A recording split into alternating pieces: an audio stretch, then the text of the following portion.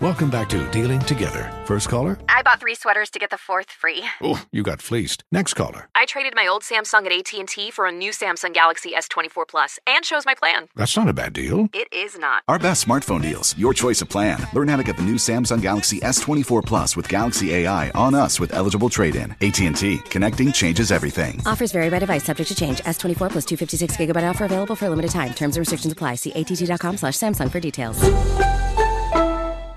Welcome back to Dealing Together. First caller? I bought 3 sweaters to get the 4th free. Oh, you got fleeced. Next caller? I traded my old Samsung at AT&T for a new Samsung Galaxy S24 Plus and chose my plan. That's not a bad deal. It is not. Our best smartphone deals. Your choice of plan. Learn how to get the new Samsung Galaxy S24 Plus with Galaxy AI on us with eligible trade-in. AT&T. Connecting changes everything. Offers vary by device. Subject to change. S24 plus 256 gigabyte offer available for a limited time. Terms and restrictions apply. See att.com/Samsung for details.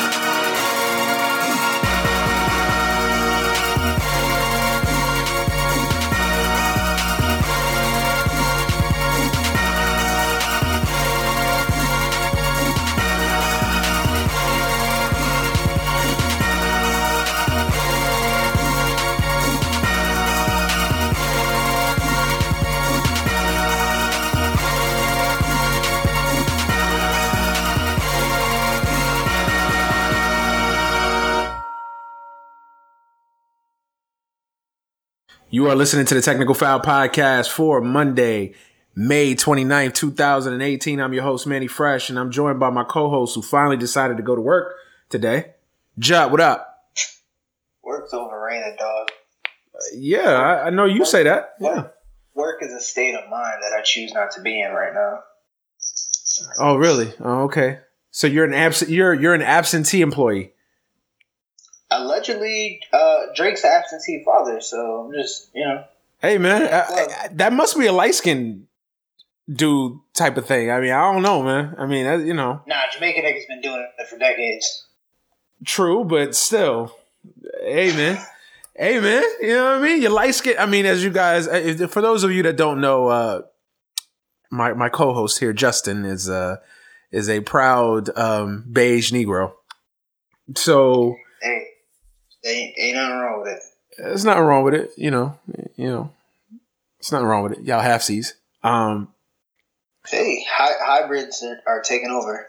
Hey, you know what I mean? I'm a Spanish nigga, so we the best of both worlds. You know what I mean? We bring the Latin flavor with the African Americano flavor, so we good. You know what I mean? We good, man. But hey, man, I mean, how you feel about this diss track, man? There's some big basketball games this weekend. No. I'm gonna ask you a question first, though. I want you to answer me because you are the leader of the Drake fan club. I'm not. You are. But why is it every time you just jump straight to hyperbole? Every time. I'm not jumping straight to hyperbole. I'm just saying that, allegedly you are the leader of the Drake fan club, man. You think like you got Drake pajamas, you got Drake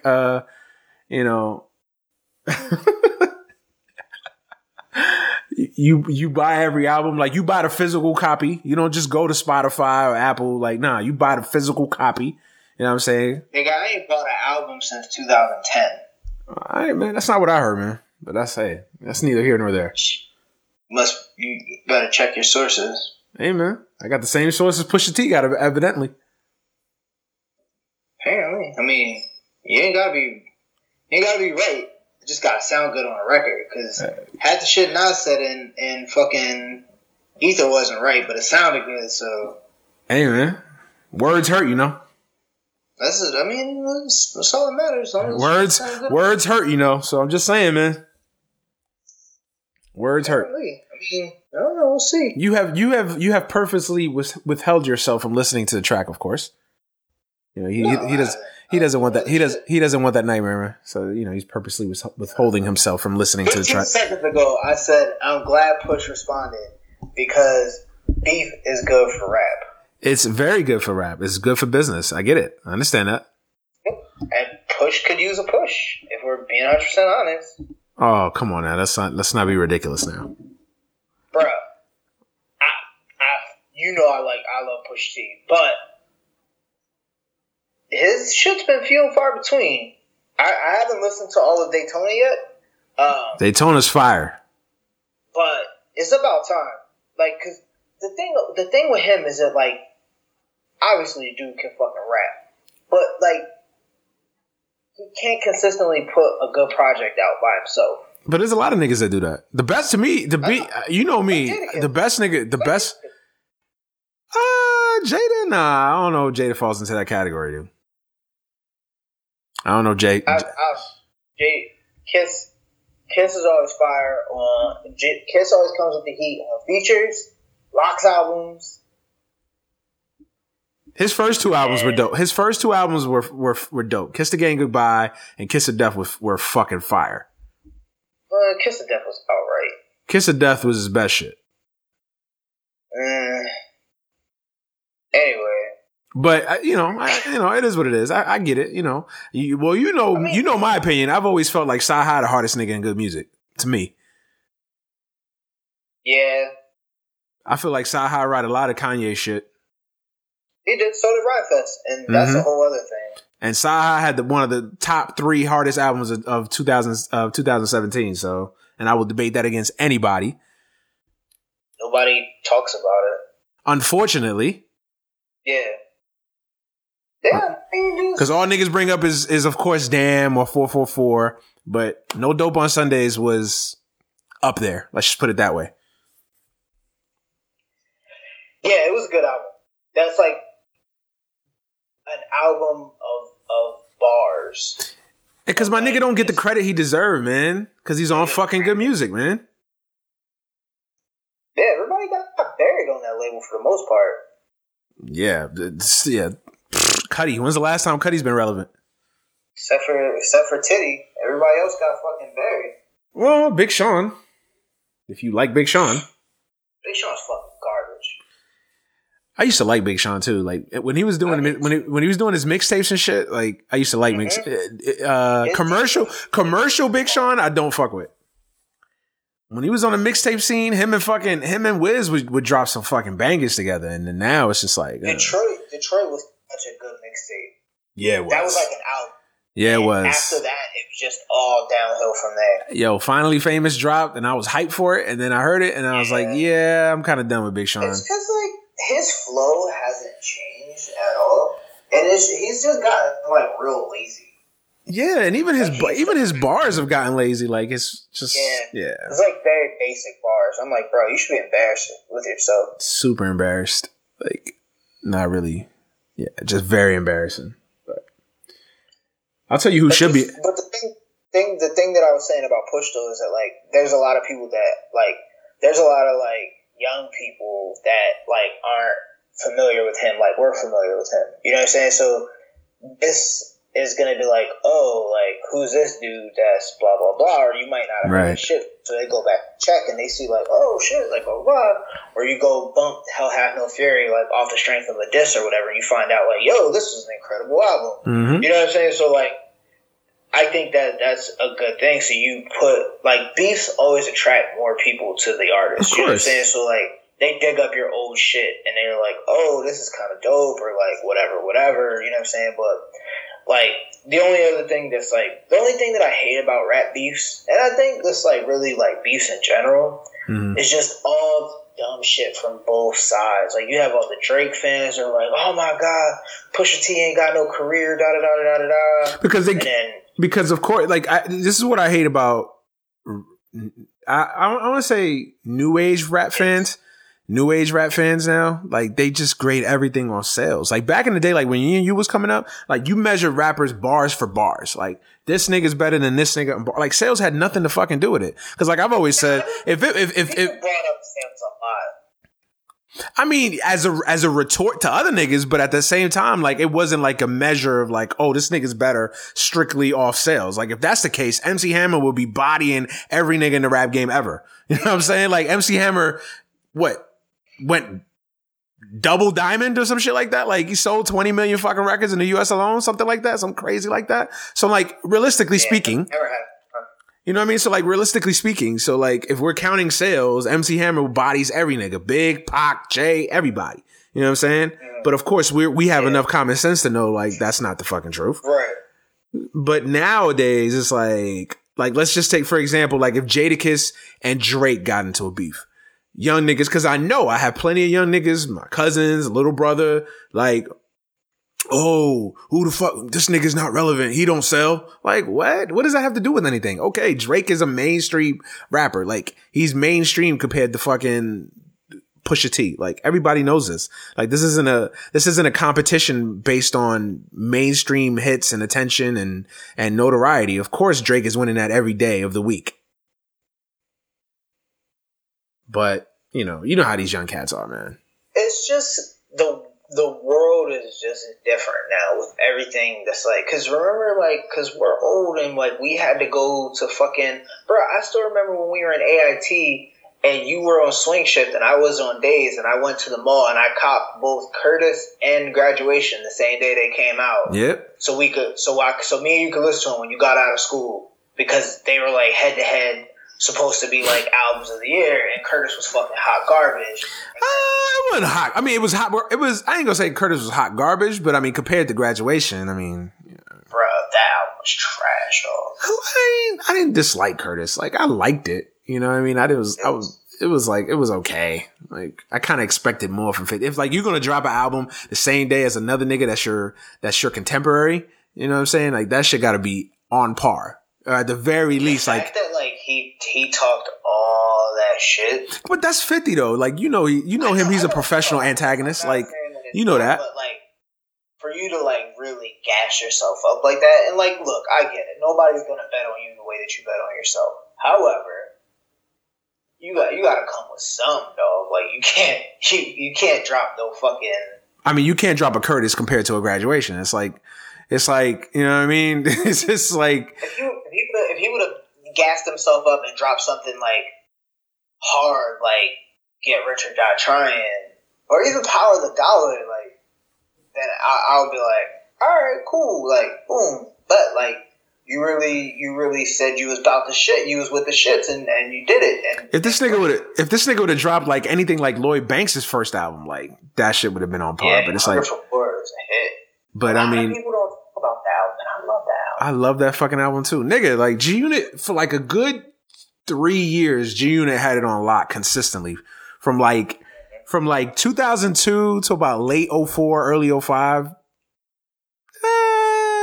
About 2002 to 2005. Because you got to think about all the fucking mixtapes that G Unit fucking dropped. Bro, the Beg for Mercy album is a personal classic. Beg for Mercy is a fucking classic, exactly. So you think about that. The mixtapes, obviously, Get Rich or Die Trying, Beg for Mercy, fucking Hunger for More. Even Young Buck's first album was dope. Like all them shits that, was dope. Yeah, and then all them shits that come out, you know what I mean. Then all the way up to fucking 50's second album, The Massacre.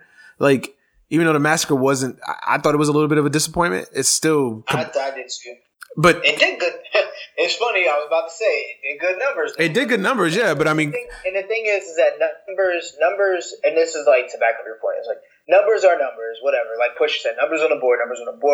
But that's not indicative of like how good it was or the quality. Like there's no like, bro. Remember when we used to see with the Source rated albums? Yeah, absolutely. Yeah, like, no, I mean now it's not the same anymore. You know what I mean? Now you gotta rely on the world is different. But the real hip hop fans, I still feel like there's real hip hop fans out there, and they'll go to sites like Dead End. You know, shout out to the homies.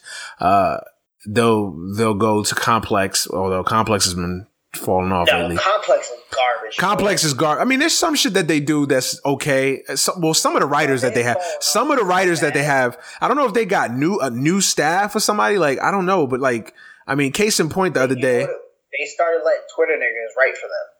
Yeah, probably because I know them from Twitter, and they got jobs at Complex, dog. I ain't gonna name no names. Yeah, well, but I know at least 3 off the top of my head, and if I went through my followers list one more time, I could probably say 4 to 5.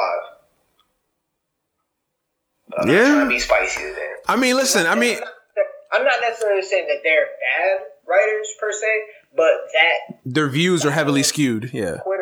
The Twitter hot take yeah. culture now, that doesn't belong in any type of journalism. And now we're starting to see it in sports too, where people just want to drop hot takes and call it journalism, and then when you disagree with them, they're like, watch more basketball, or do this, or you don't watch games, or do that. Oh, you're not a hooper. I hate that shit. Oh, you're not a hooper. So you don't play ball. You don't know. Da da da. Or like, it's just like that shit fucking annoys me. Like, I'm sorry that I may not be the champion of your recreational fucking league, but unfortunately for you, I know the fucking game. I've been watching basketball since I was 10 years old. All right, I know the fucking game. I may not be able to break down coaching schematics. Why to run this play here instead of this play there. I may not be able to know the mind of an athlete preparing for a big game, but I know the fucking game. I know that the fucking Rockets choked. I know that Brad Stevens took an L on Sunday. I know enough of that. You know what I'm saying? Yeah. So it fucking annoys me. Like, I'm not James Carville, but I know Hillary's strategy in not visiting the Midwest 2 weeks before the election was a bad idea. And I'm not James Carville or David Axelrod. But hey, I digress. Yeah. I mean, that's really all it is to it. It's just the condescending nature of the internet and social media in general, where I'm right, you're wrong, I don't give a fuck what you gotta say, I'm drawing my hard line in the sand. Yeah. And we see this in relation to the fan groups. Whereas if someone's talking about Kobe, MJ fans come in, or if you're talking about LeBron, Kobe fans, or whoever, or whatever. And in basketball is really weird in that, people don't ride with their teams like they ride with players. And it's so weird. You don't have niggas that was rooting for the Jets just because of Darrelle Revis. You know what I mean? Yeah. It's I think all sports have a variation. I will agree that because basketball is the most star driven league. So the stars almost eclipse franchises in a lot of ways. I mean, unless it's like the Lakers or Celtics, where right. And then one star can change the dynamic. That transcendent star. I mean, LeBron is bigger than. I mean, LeBron is bigger than the Sacramento Kings. Think about it. LeBron himself is bigger than the Kings. He's bigger than the Hornets. He's bigger than the Pelicans. A good amount of franchises in the league. Exactly. So, of course, he's gonna push the needle as opposed to, Nick Stauskas on the fucking Sacramento D League or some shit like that. You know what I mean? So that's what's going to happen. I mean, I think it's always been like that. I mean, like me, I'm a Kobe, you want to call me a stan, fanatic, whatever, but I'm still a Laker fan. I'm a Laker fan. I'm still, I haven't stopped being a Laker fan because Kobe doesn't play for the Lakers anymore. I'm still a Laker fan. Kobe happens to be my favorite player ever, but that still doesn't stop the fact that I'm still a Laker fan through and through. You know what I mean? I don't know. And I think but I think it's gotten worse with LeBron though, because now you just have LeBron fans. They're not fans of the Cavaliers. I've had conversations with dudes do you even care if the Cavs win? No, I just want to see. No, I'm just a LeBron fan. Oh, that's weird to me. Okay, that's just weird to me because it's nobody roots for their favorite player to lose. It's I don't understand. Me, I have players that I like on other teams that are not Lakers. You know what I mean? I love Steph Curry. Steph Curry's one of my favorite players. I've been rocking with Steph since Davison. You know what I mean? So I rock with Steph. That doesn't mean that if he plays the Lakers, of course I want him to lose because he's playing my team. But other than that, I like and respect Steph Curry, how he plays, how he carries himself, whatever. There's a lot of niggas in the NBA that I like Anthony Davis. Although I was never an Anthony Davis fan coming out, I've become an Anthony Davis fan now. You know what I'm saying? I'm a DeMarcus Cousins fan. There's Devin Booker. I like Devin Booker.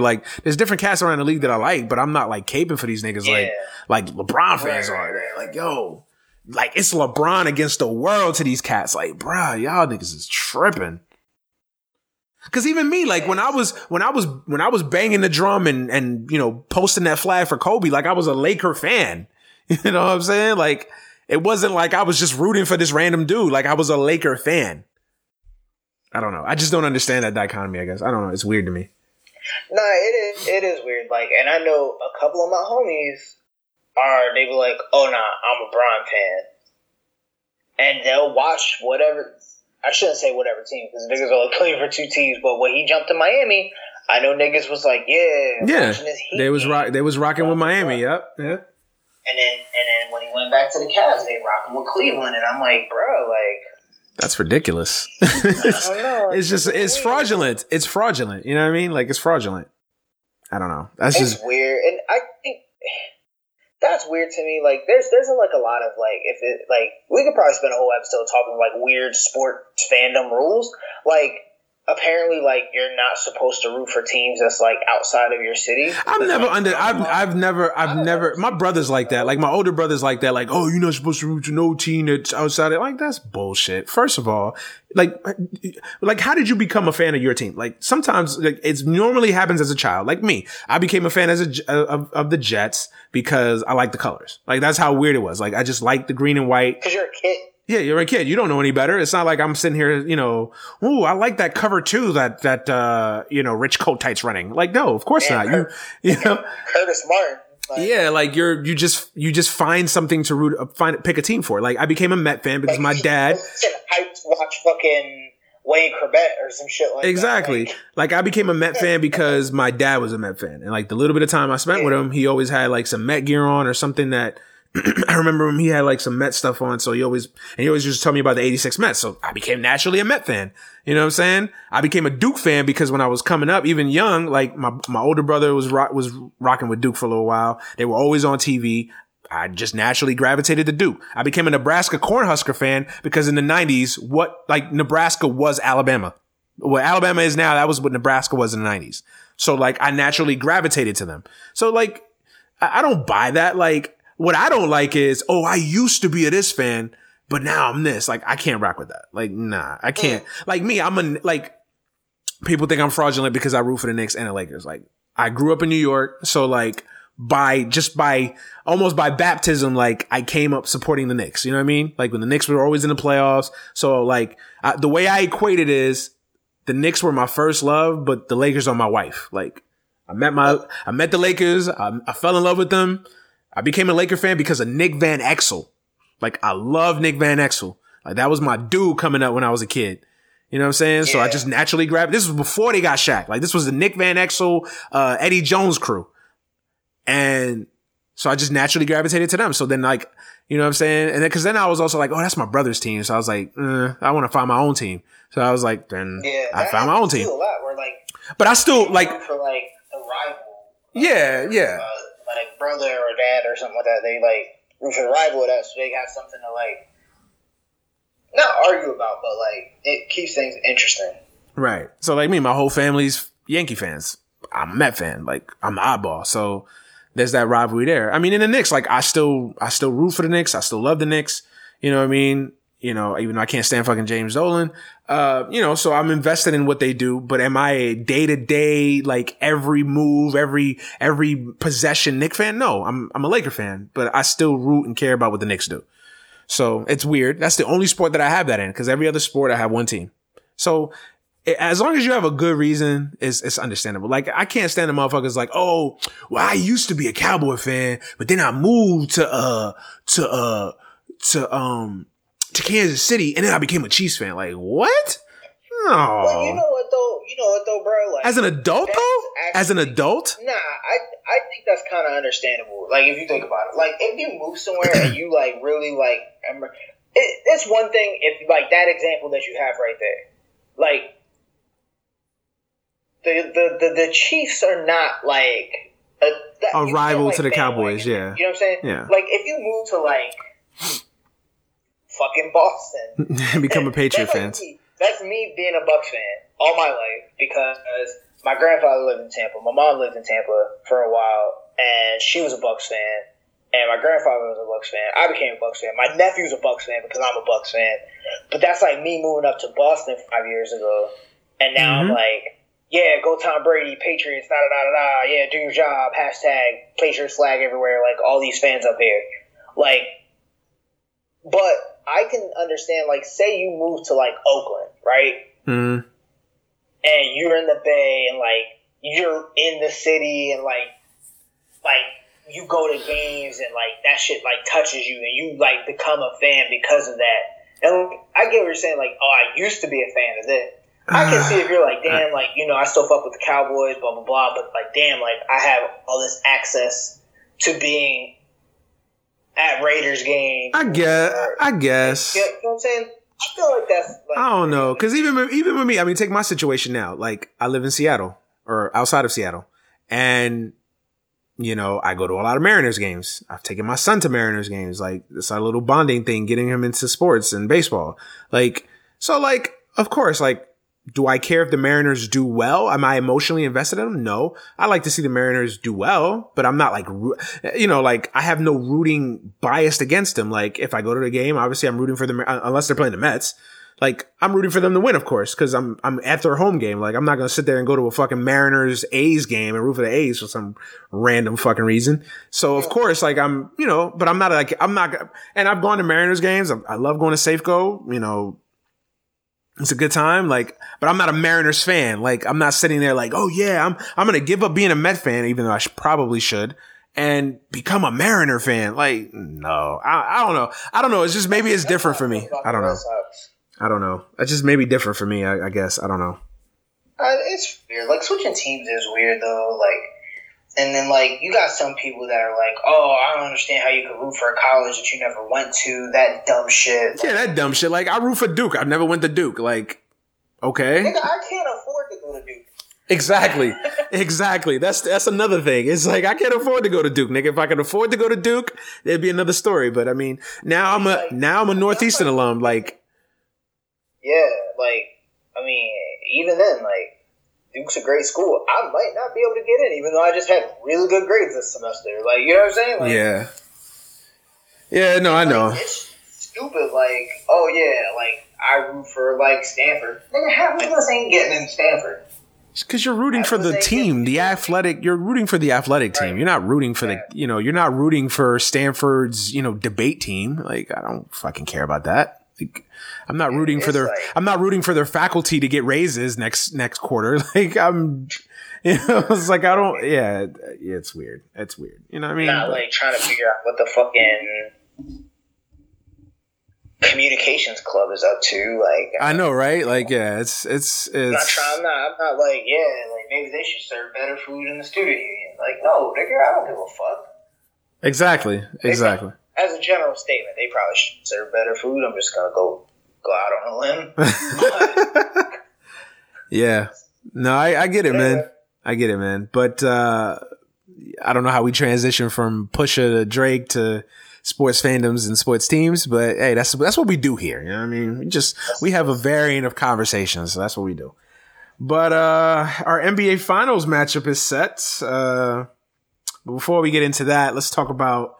Well, you want to start? You're the Celtics fan, so I guess I'll give you the floor first to talk about your boys, and then I'll give you my opinion on that. I have a couple rants, so I'll let you start them off easy, and then I'll come in with my rants, man. Go ahead. Yeah, I mean, I don't really have any rants. I got a couple of things that I like kind of rub me the wrong way, but it's different when you're a fan. You know what I mean? Mm-hmm. It's different when you don't have high expectations, but not because like you just don't care. But it's like, all right, at some point, me being the like centered fan that I am, I guess, like I knew at some point the run was going to come to an end. It was a matter of time. Like I feel like we were on borrowed time, which is fine. Like we were playing well. We look like a team that can hang with anybody in the league. But as the playoffs that series started to wind down, the depth problems that we were having, at some point they're going to run their course because we had 2 point guards on the fucking in the rotation. That's it. Yeah, especially since Larkin went down. Boom, and Larkin was playing pretty well. Like Larkin to get you, a couple minutes off the bench, give Marcus Smart or Terry Rozier a rest. He'll hit some shots. He'll make some plays. He's fast. He can. He can make some things happen. I was actually pretty high on him, just for being, a bench guy, a guy to eat up some minutes and do some work. So with that, the only other primary ball handler on the team was Jason Tatum. Yeah. And sometimes but as your point guard goes, the team goes, and I think that was kind of like the problem that happened. Like, Kyrie went down and these guys were playing their asses. That's great. Cool. Perfect. We're hitting shots. But like I said, as the series went on, those shots stopped falling, which is always a concern. When you start off a series, everything's going in. So you get this false bravado and you think that you can make all these shots. And then you don't make the shot. Then you're trying to shoot yourself out of shots, out of your slump. Mm-hmm. And that's what Terry Rozier did. He tried to shoot himself out of his slump, and it just didn't fucking work. Was he trying to shoot himself out of the league? Because that's what it looked like there for a couple possessions. Like, he's just trying to shoot himself out of the. I mean, Lord have mercy. I'll get to that in a second. I'm warming up to it. Go ahead. Game 5. I think it was Game 5. He was cooking. No, it was Game 6. Game 6, he basically kept y'all in the game. Yeah. Yeah. And then for that, I was like, ooh. But it's like, can you really be mad when you're not to be on some like happy to be here shit, but like realistically, what are you going to do? You know what I mean? Like, so I was like, all right, man. Like, I had a blast watching these guys fucking play, man. Like, leave it all out on the floor. But they couldn't get it done. Like, between Rozier fucking point shaving, Brad Stevens, him and Marcus Smart. Yeah, Marcus Smart, yeah. He picked a bad game. He picked a hell of a game to have a bad night, boy. Yeah. He made some plays on defense, which he always does. Yeah. But and that's my problem with Marcus Smart. He does these things, like, he'll have games where he makes these incredible He reverted back to the old Marcus Smart. Yeah, exactly, where he makes one incredible play for every 4 dumb plays that he does. Yeah. Like, he's shooting 3-pointers, contested 3-pointers with, the majority of the time on the shot clock. Yeah. But that was everybody, though. That was the entire team. That was what was pissing me off, though. We missed so many. We were shooting like 18% or something like that on on uncontested shots. You can't win a basketball game missing uncontested shots. You just can't. And it's not that the Cavaliers were on fire either. They just hit their shots.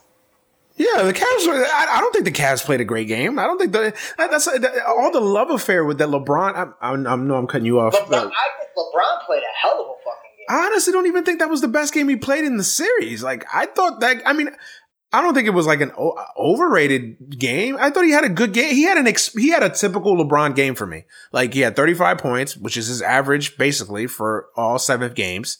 Like that's his average during all 7 games that he's played in his career. He's averaged 34.9, I think. Like, he had a typical LeBron game. Like, I don't even think he had like that overpowering performance that you're just like, oh my God, this man is like, I think he played well. Like, obviously he played well. Like, I think he had a great game, but I don't think he overpowered the game. I don't think he just overwhelmed the competition like other LeBron performances that I've seen. Like, I honestly don't even think that was the best performance he had in the series. Like, so I felt like that the performance or the evaluation of the performance was overrated. I thought the Celtics lost that game more than the Cavs won. I'll be honest with you. I think so too. They started off playing really well. They had a 12-point lead. Yeah. As the lights got brighter, and you know who I'm really disappointed in, honestly? Like, more than anybody else, more than Terry Rozier, Marcus Smart, Marcus Morris. Yeah, Marcus Morris disappeared. He shit the bed. He'd had a pretty decent series. And the thing about Marcus Morris, before I go on about who I was really disappointed, he is a very much Dr. Jekyll and Mr. Hyde player.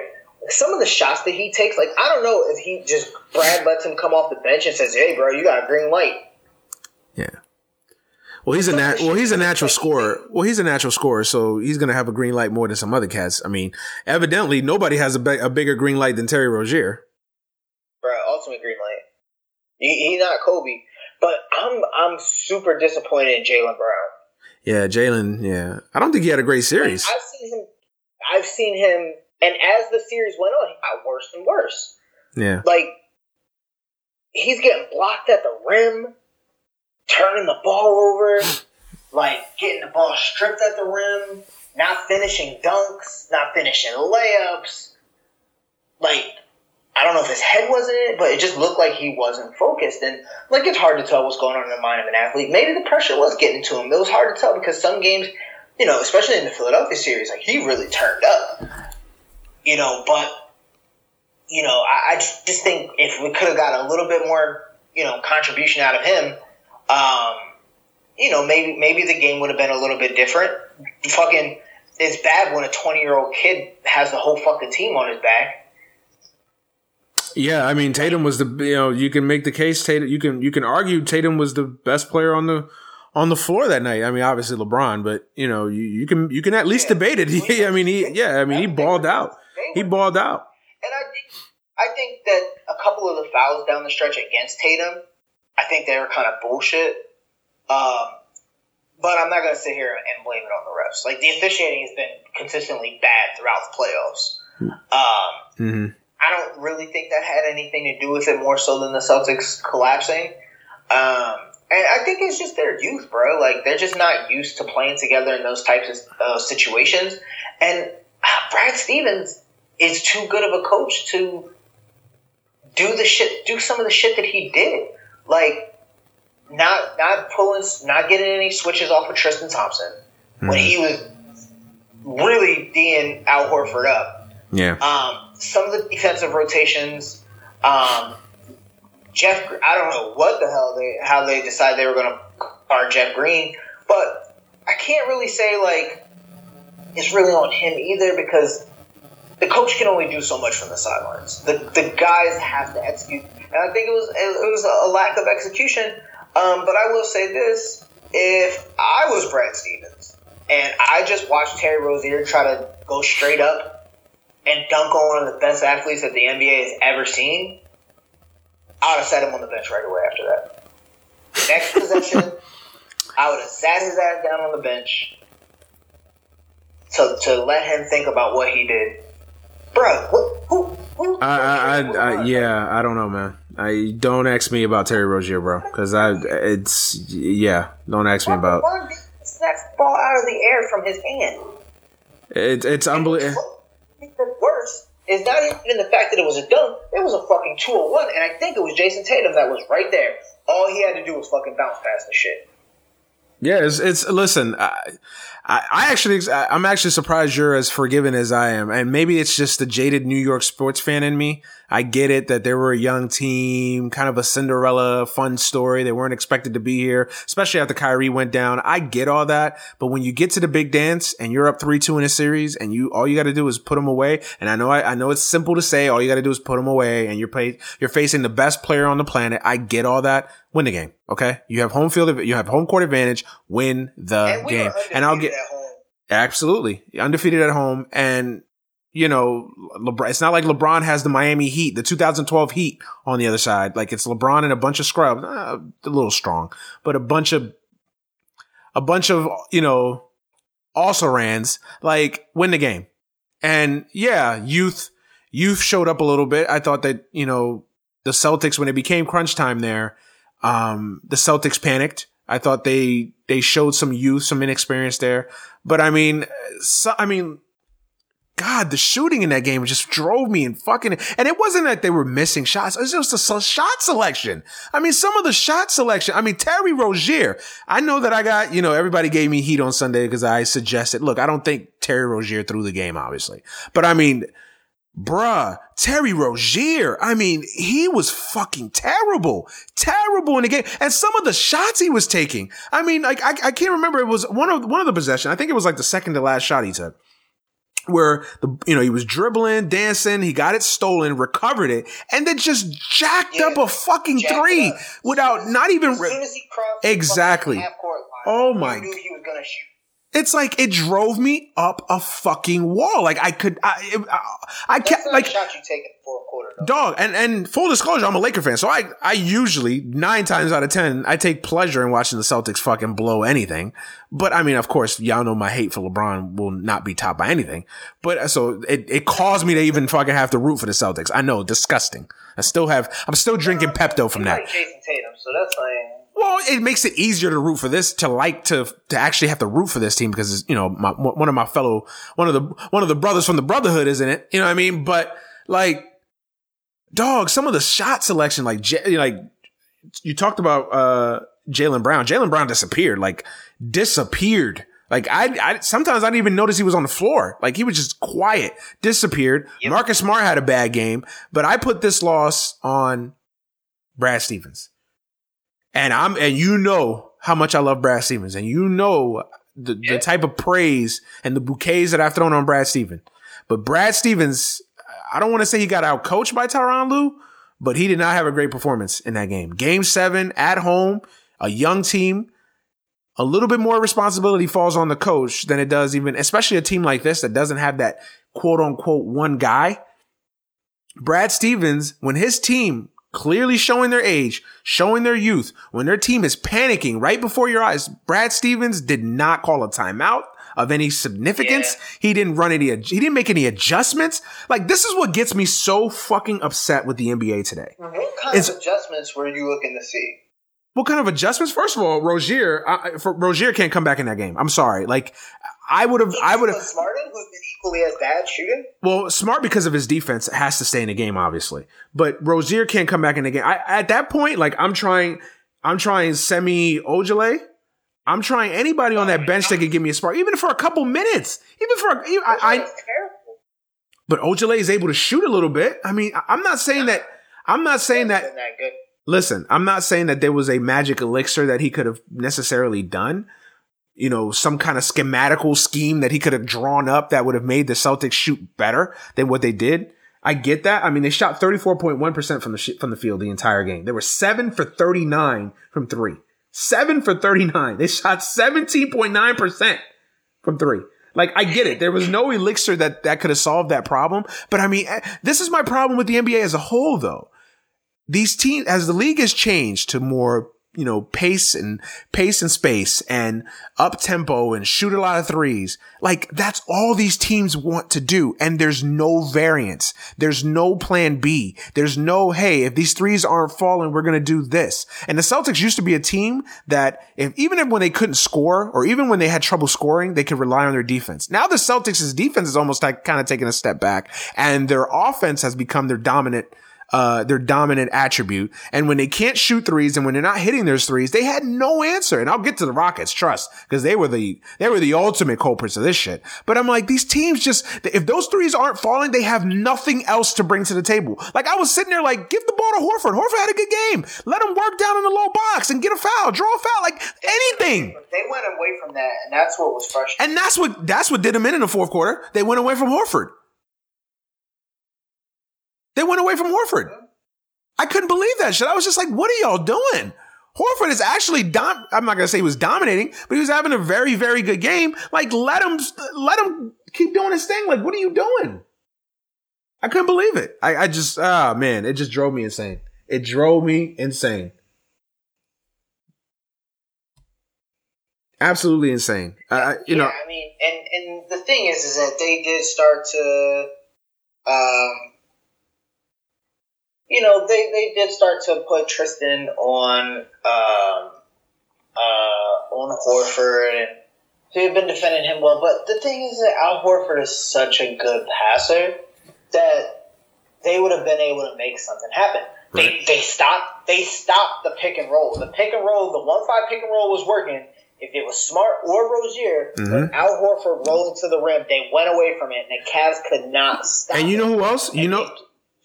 Go ahead, my bad. Oh, no, and they stopped running it. Well, Aaron Baines. They went away from Aaron Baines. Was Aaron Baines in foul trouble? Like, I'm not saying Aaron Baines was going to win them the game, but Aaron Baines had some good minutes when he was out on the floor. And I think the thing about Aaron Baines is that, like, he's offensively limited, but he works really hard on the glass, and he wears here. Exactly. And I think that he would have been able to counteract Tristan Thompson a little bit. So that's an adjustment that I would have made. That's an adjustment. They had him negating Tristan Thompson off the glass because he's bigger than Tristan. Yep. He would have put a body on Tristan Thompson. Had him tired. Yeah. I mean, to me, the biggest play of the game was without even debating, the biggest play of the game was the Jeff Green 3 after 2 straight possessions where Jason Tatum, dunks on LeBron. I think if I have it correctly, he dunks on LeBron. Then the Celtics either turn it over or the Cavs miss, and then Tatum comes down and hits a 3. Right then, the crowd's in it. The Celtics have the lead, and then Jeff Green comes down and hits a fucking monstrous 3-pointer. That to me was the play of the game. Right then, that restored kind of the balance of the game. The Cavs were able to kind of catch their breath, and then from there, the Celtics just couldn't do anything else. To me, Jeff Green was the player of the game. Jeff Green was the player of the game to me. Like, as great as LeBron was, and to me, that was just a typical LeBron game. Like, oh, he had 35 points. Like, 35 points, what? 12 rebounds or something like that. Like, that was a typical LeBron game. I'm not trying to poo-poo it because I'm a LeBron hater. Like, no, but I don't think that was a 2012 game in Boston. Game 6 in Boston. Like, I don't think that was that performance. I don't think this was the performance in Detroit. Hell, this wasn't some of the performances he had earlier in the series. Like, I don't know. To me, Jeff Green was a player of the game. I think he saved the Cavaliers in this game because if they don't get any production out of Jeff Green, even as bad as the Celtics shot, they would have lost that game. Mm-hmm. And people, that was a talking point. And that's why, like, it's funny. Like, a lot of people say, like, the NBA is rigged. And I don't subscribe to that. But it's just weird that those are the talking points, and then it comes to fruition. It's just very weird. It's like a huge coincidence that they're like, oh, Jeff Green needs to have a big game in order for this to happen. Jeff Green this, da-da-da. And it could be common sense. And Jeff Green's a very good player. Like, people act surprised. Like, Jeff Green has been a very good role player in this league for a long time. Like, I remember where there was actually a discussion. Coming out of the draft, Jeff Green, who you build around, Jeff Green or Kevin Durant? Like, there was for like 5 minutes, there was a little bit of a discussion. For the longest time, Jeff Green's biggest, I don't know what you want to call it, his biggest detractor was that he doesn't show up in big games. He just looks like he's going through the motions. Well, he showed up. He showed up in Game 7. That's for sure. That's for sure. He showed up in Game 7, man. I mean, That's cool. I like Jeff Green. I've always liked Jeff Green. I was a huge fan of Jeff Green when he was a Celtic, and I wanted him to be our guy. And it just didn't work out that way, and that's fine. I'm glad that he got a chance. Basically, like, his career came back to life because of LeBron. It was weird how they like. It's not like we can say that. It's not like this is the first time we can say that. Yeah, somebody's career is revived by LeBron. I mean, sometimes that nigga be pulling people off the scrap heap. Bruh, a lot of niggas owe their careers to LeBron, bruh. Fucking James Jones. Yeah. Anyway. No, but I mean, that game just that game didn't piss me off as much as Houston's performance, and we'll get to that, of course. But it's just like I wasn't that. I was kind of. I just kind of like. I sat there like on the edge of the bed, bro.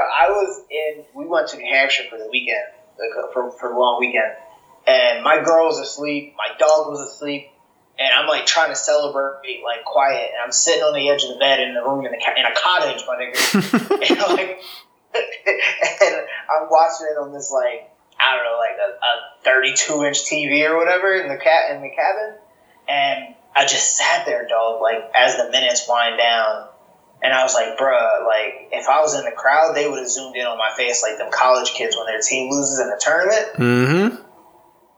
Than me, dog, because like I like the loss, just like I was like, damn. Well, it hurts. I mean, it hurts. You get this close, and it hurts. But it just not like that, dog. You know, like if that makes sense, like I wouldn't have rather them get fucking shut out or like smoked. But like the way that they just completely like collapsed,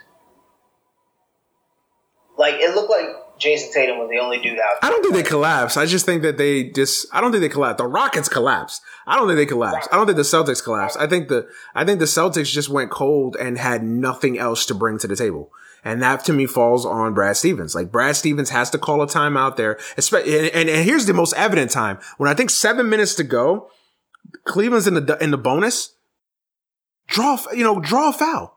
Get to the line. Get to the line. Draw some plays. Everybody raves about Brad Stevens and his after timeout plays. Draw some plays to get to the line. Like, do something. Get yourself on the line. Those are free points that you can get there in a situation where you're having trouble scoring. Like, and y'all know how much I have waxed poetic on fucking Brad Stevens. Y'all know this. But let's be fair. The game was a little tighter. But let's be stretch, and I think there were some calls that didn't get called. Let's be fair. We could take Brad Stevens out of the Hall of Fame, bro. Like we could take him out of the Hall of Fame for a little bit. We're not permanently revoking his access. We just on a suspension, on a temporary suspension right now. I still think he's the coach of the year.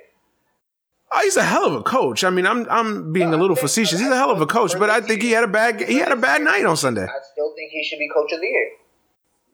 Yeah, I think I agree with you. I think he should be coach of the year. I completely agree with you. I think he's a hell of a coach. I just think he had a bad night on Sunday. I mean, I just thought he had a terrible night on Sunday. Well, terrible is too strong. But I thought when that game was there, he didn't settle it. He didn't settle his team down. He didn't settle his guys down. Yeah, and when you have a young team like that, it falls on the coach. It falls on the coach. And I know that the coach doesn't play. I get all that. I understand all that. But damn it, Brad, like something to calm the guys down, something to calm the troops down. He did nothing. None of that. At least in my purview, he didn't do any of this shit. So I gotta knock him for it. But anyway, hey, the Cavs going back to the finals. Yeah, I mean it's true. Like if Brad if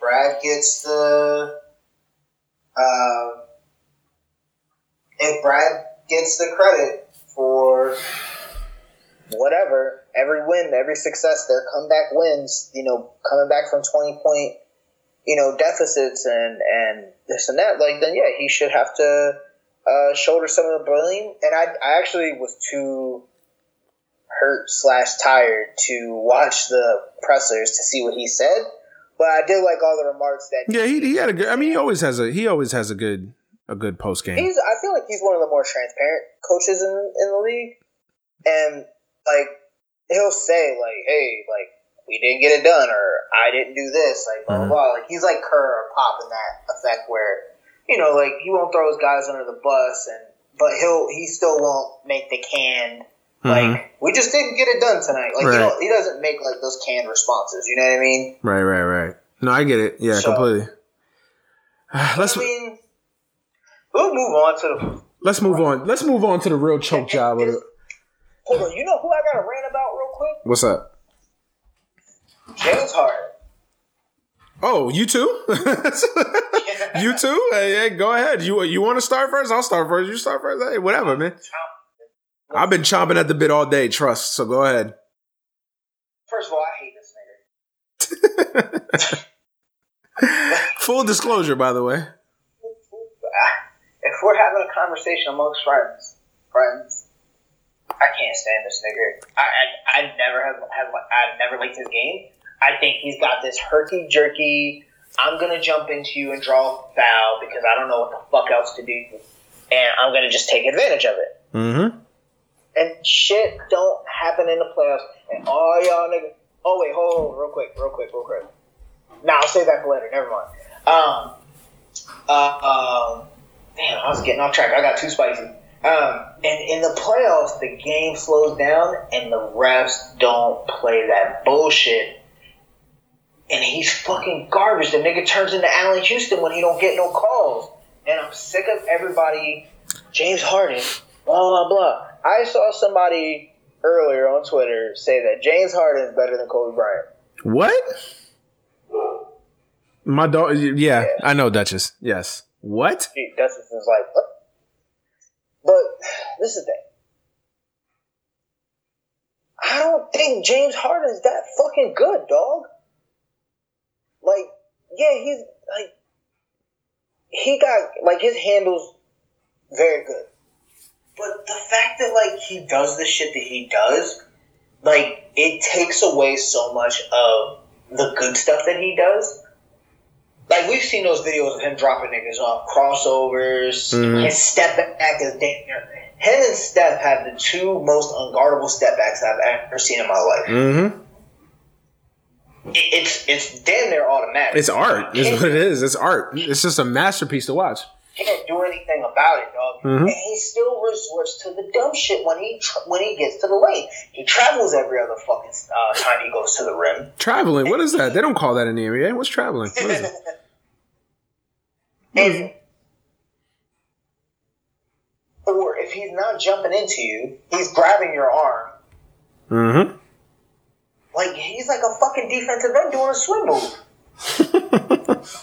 It's fucking Jason Taylor out of here. That's a good comparison. Or that stupid ass fucking rip through move that he does before he does his step back because he wants to crowd the space. He does that rip move that KD used to do and Melo used to do. Yep. But somehow he's the only one who still gets away with it consistently. Yeah. This man will have 25 points, 27, 28 points, and be shooting like 6 for 18. Come on, dog. Like, how do you get... He has some of the highest free throw percentages of, like, trips to the line of anybody. Like, the gap between him and second place is astronomical. Yeah. Absolutely. And it's just... And we watch players who are great at drawing fouls. Like, Allen Iverson, probably one of the best to do it. Because he was good. He wasn't seeking fouls. He was just that good that niggas had him. Look at Kyrie. Kyrie gets fouled all the time because he's smooth. Like, he doesn't look to get the foul. The only other thing that pisses me off like that is that stupid-ass D-Wade shit where he pump fakes and the player's in the air and he jumps into him. That should be an offensive foul. That's a whole other thing. But my point is the point of the rant. I say all that to say the Rockets were gassed up because of Mike D'Antoni, James Harden scoring 30-some-odd points a game, making shit look sweet, running on niggas when they were ahead, knocking down three-pointers. And the playoffs is a whole other game, and we come back to this thing about Mike D'Antoni every single time he's in the playoffs. His style of basketball does not work in the playoffs. Yeah. I think the evidence is there. I mean, I don't think there's anything else to really say. You can say, oh, they were without Chris Paul, blah, blah, blah, blah, blah, blah, blah, blah, blah, blah. Dog, that wouldn't fucking help. Listen, I'm bubbling over here. I'm literally bubbling because I'm just ready to just gas. I'm just ready to explode right now. Listen, I've been hearing this shit on Twitter all day. I've been having debates with everybody from my younger brother to random people on Twitter. Listen to me right now. Okay. Listeners, listen to me right here. I don't want to hear about Chris Paul. That argument is done. The Rockets had a 17-point lead in Game 6. On the road, they had the Warriors nervous. They had the Warriors fucking shook. Warriors had faces on them that I hadn't seen in the entirety of this entire run that they've been on. The Warriors were nervous as fuck on Saturday night. The Rockets had them dead to rights. 17-point lead. And then they had a 15-point lead in Game 7. When you have a 17-point lead in Game 6, in an elimination game, 15-point lead in Game 7, and you blow both of those leads, I don't want to hear about officials, and I don't want to hear about Chris Paul. Mm-hmm. Of course we know that had Chris Paul had played with... Of course we know that Chris Paul was a big loss. Of course. There's not even need to debate that. Absolutely. But I can't listen to Chris Paul and I can't listen to, James Harden didn't get this 4-point play or this, that. I can't listen to any of that. A 15-point lead in Game 7 at home. What you play for the entire year. And you can take all your little efficiency ratings and your usage ratings and all your little analytical stats that all you go gaga for. When the money was on the line, James Harden was nowhere to be found. This is your league MVP. This is the guy that has been shoved down everybody's throats all year. James Harden is this. James Harden is that. James Harden is this. James Harden is that. And when that game was there to be won in his home floor, he disappeared. I don't care about his 32 points. I don't care about his 32 points. I don't care about his 32 points. This is why you guys out there that all you do is focus on stats. You can't focus on stats. You have to watch the game. I've seen guys that had 20 points in a game and have some of the best games I've ever seen. And then I've seen guys that scored 40 and were the emptiest 40 fucking points you'll ever see in your life.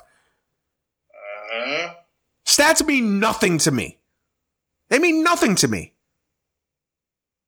Yes, he had 32 points, but late in the third quarter and in the fourth quarter, could you even tell that he had 32 points? At the end of that game, could you tell that he had 32 points? That he had a real impact in that game? 27 missed threes in a row. 27.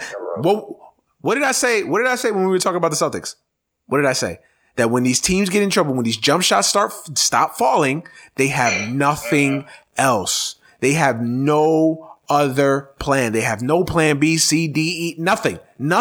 They have nothing. Mike D'Antoni, what are you doing? Your team is missing 27 straight threes. I don't give a damn if that's how you played all season long. I'm sorry, Mike. This isn't November against the Kings.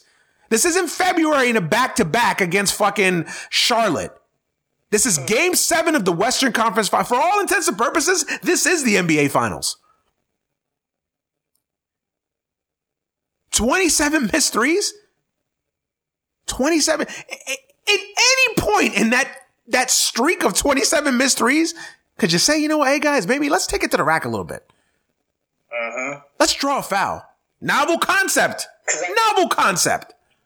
I mean, James Harden is the king of that shit. Exactly. And I think that's what happened. I think they got it in their heads that they weren't getting calls. Swish, swish, quote unquote. We're not going to get the call, so we got 15-point lead, Judd! At home! Game 7! Raucous crowd! I don't want to hear about calls. Win the game! That's all I want to know. We didn't get... No, I don't want to hear it. Win the game! 15-point lead at home. Game 7 on your phone. With any team, you ask any team from the 84 Celtics to the fucking 2004 Pistons, any team will tell you they want home court, Game 7 on their home court. They want that. That's what they play for. The Rockets had it. All year long, I heard the Rockets are the kryptonite to the Warriors. That this is the team that can finally beat the Warriors. This is the year. Oh, they're gonna challenge the Warriors. I'm done. I don't want to hear about Chris Paul. Yes, was it a major loss for them? Yeah, it was a major loss. I mean, you're losing a guy that's a future Hall of Famer. I understand that. But I can't listen to Chris Paul. I can't listen to that narrative when you had a 17-point lead in Game 6. Okay, you want to give somebody a pass? It was on the road, first half. I'm willing to give you a pass on that one. Last night, that's unforgivable. 15-point lead. They dominated the world. And matter of fact, they should have been up by 25 at the end of 2 quarters. That should have been at least a 25-point game. Give the Warriors credit, I guess, for withstanding that right hand and staying within the game. This is the thing about the Warriors, though, is that even with a 12-point, 15-point, I know what you're gonna say. Yep. It's never enough. About the Warriors, they never seem like they're too far out of it. No, I get it, dog. I get it, but I'm sorry, man. And that's just, maybe it's just me. I'm being too hard, but I don't forgive these teams that blow games in any sport. I have no tolerance for teams that blow games. I don't make excuses.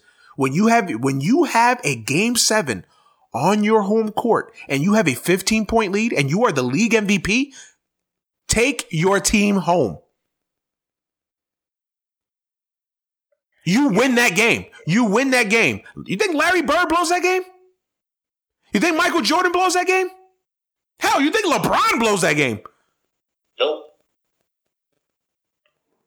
this is the thing, and again, going back to James Harden, he's been doing this his whole career, dog. Every time he goes to the playoffs, he fucking folds. The 2012 NBA Finals. He scored 27. The 2012 NBA Finals. That man literally shat in his fucking jersey. It was horrible for OKC. The 2013 first round of the NBA playoffs against his old team, where you would think he'd be motivated. He had a terrible series. In 2014 against the Trailblazers, he was severely outplayed by Damian Lillard. 2015, outclassed by the Warriors. Outclassed. 2016, same story. And then 2017. Let's not forget the epic no-show in Game 6 last year. Let's not forget that. Yep. Epic no-show. The worst game I've ever seen a quote-unquote superstar play in a big spot. The worst. I've never seen a superstar in a big game like that just seem so disinterested, so just completely just out of it. And I don't want to hear about tired. I don't want to hear about tired. This is a professional fucking athlete, okay? Who gets paid $40 fucking million a year. I don't want to hear about tired. I want to hear about tired. Never, ever. When Jordan lost to the Pistons, I never watched documentary. Oh, Jordan was tired. Yeah, it's so much to do. He was tired. Remember he was hungover? It was tired. Yeah. It was tired. So say, give him a break. He's tired. I don't want to hear about tired. This is your season. This is what you play for. Adrenaline is supposed to kick in. Sheer will. You will your team home. When that game was there to be won, James Harden needed to grab his teammates and say, you know what, boys? We're not losing this fucking game tonight. I don't give a fuck. Referees can call whatever the fuck they want. Give me the ball and I'm going to create for everybody. Fuck a three. Threes ain't falling. We going to the fucking line. I don't want anybody taking a fucking jump shot. You get the ball, you drive to that fucking rack. We're going to make them call a foul. They went away from Clint Capella. Clint Capella was the best player in the first half. Yeah, he was having himself a game. He was unguardable. They couldn't stop him. They went away from Clint Capella. That was an epic choke job. And again, I don't want to hear about Chris Paul. I don't want to hear it. I do not want to hear about Chris Paul. And I'm warning y'all right now, when y'all come to me with this Chris Paul shit, when y'all come to me with this, oh, they missed a 4-point play here, or oh, this foul call wasn't called. When I come to, this is what I'm going to bring to you. 17-point lead, game 6. 7 straight, man. 17-point lead that evaporated in game 6. 15-point lead, game 7 at home. And they lost. That's it. That's all that matters. That's the only narrative that I'm supporting. That is it. I don't want to hear about Chris Paul. I don't want to hear about officials. And by the way, en route to this choke job, 27 consecutive missed 3-pointers. I'm sorry. If you want to go with that narrative that, oh, well, they really miss Chris Paul and da-da-da-da-da-da-da, hey, go watch Fox Sports 1. Embrace debate. I'm sure they'll share that narrative with you. Not on this podcast. I'm sorry. Not here. I will say this, that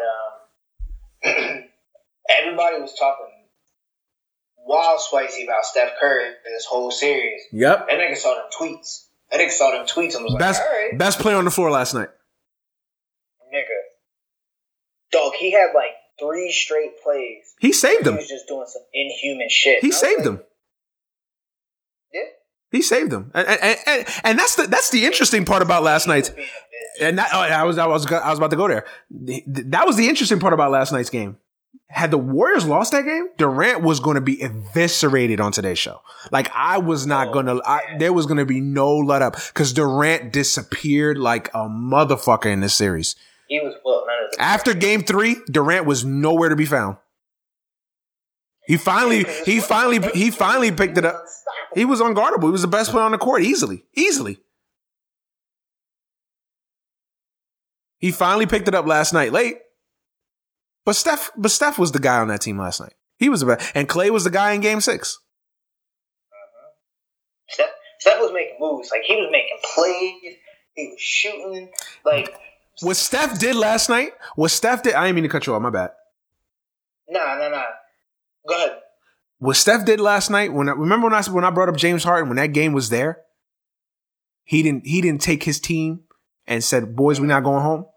That's what Steph Curry did last night. When Steph Curry knew that game was up for grabs, Steph Curry said, what? I'm going to take my team home.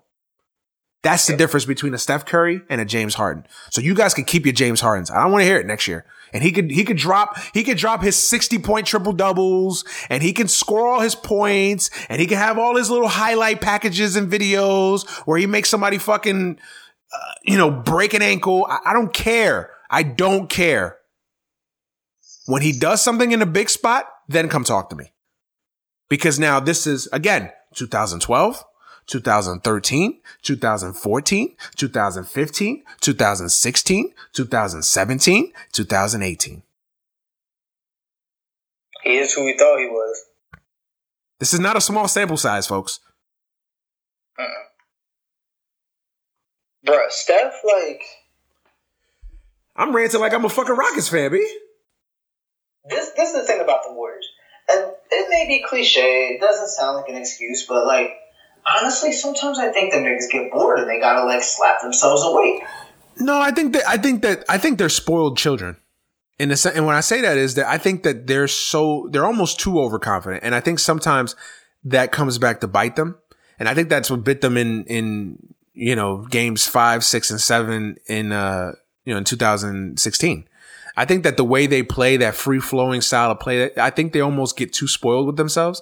And I think they feel like, oh, everything is insurmountable. We can just turn the switch on whenever we feel like it.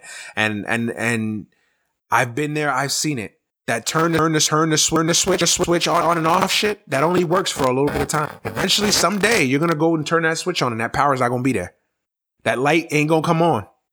And you're going to be searching, like, what the fuck? Clicking lights. Nope. It ain't coming on. I think the thing that's different with... Normally, I would say yes. But their ability to jumpstart that offense, like, it takes one person hitting threes, everybody starts hitting them. Yeah, it's contagious. Yeah, it's amazing. So, I do agree with you to an extent. I just think they're just a little bit different than that, like, way of thinking. Because we've talked about that with the Cavs. The Cavs are coasting, they're just like, oh, they're just chilling, they're going to kick the switch, blah, blah, blah. And the switch doesn't always kick on. But I think sometimes with the Warriors, I think, like, obviously you're taking a lot of shots, they're not always going to fall. But when the Warriors get on, we just saw it. They play incredible defense, too. And this is without Andre Iguodala. A 15-point game doesn't really mean much with them. Yeah. That's 2 possessions and a stop, and boom, they're right back in it.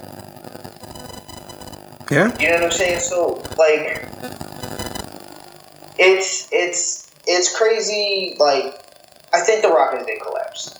They collapse. Well, let's be fair too. Let's be fair though too. Everybody, for all you folks out there that are giving me the Chris Paul narrative, let's be fair.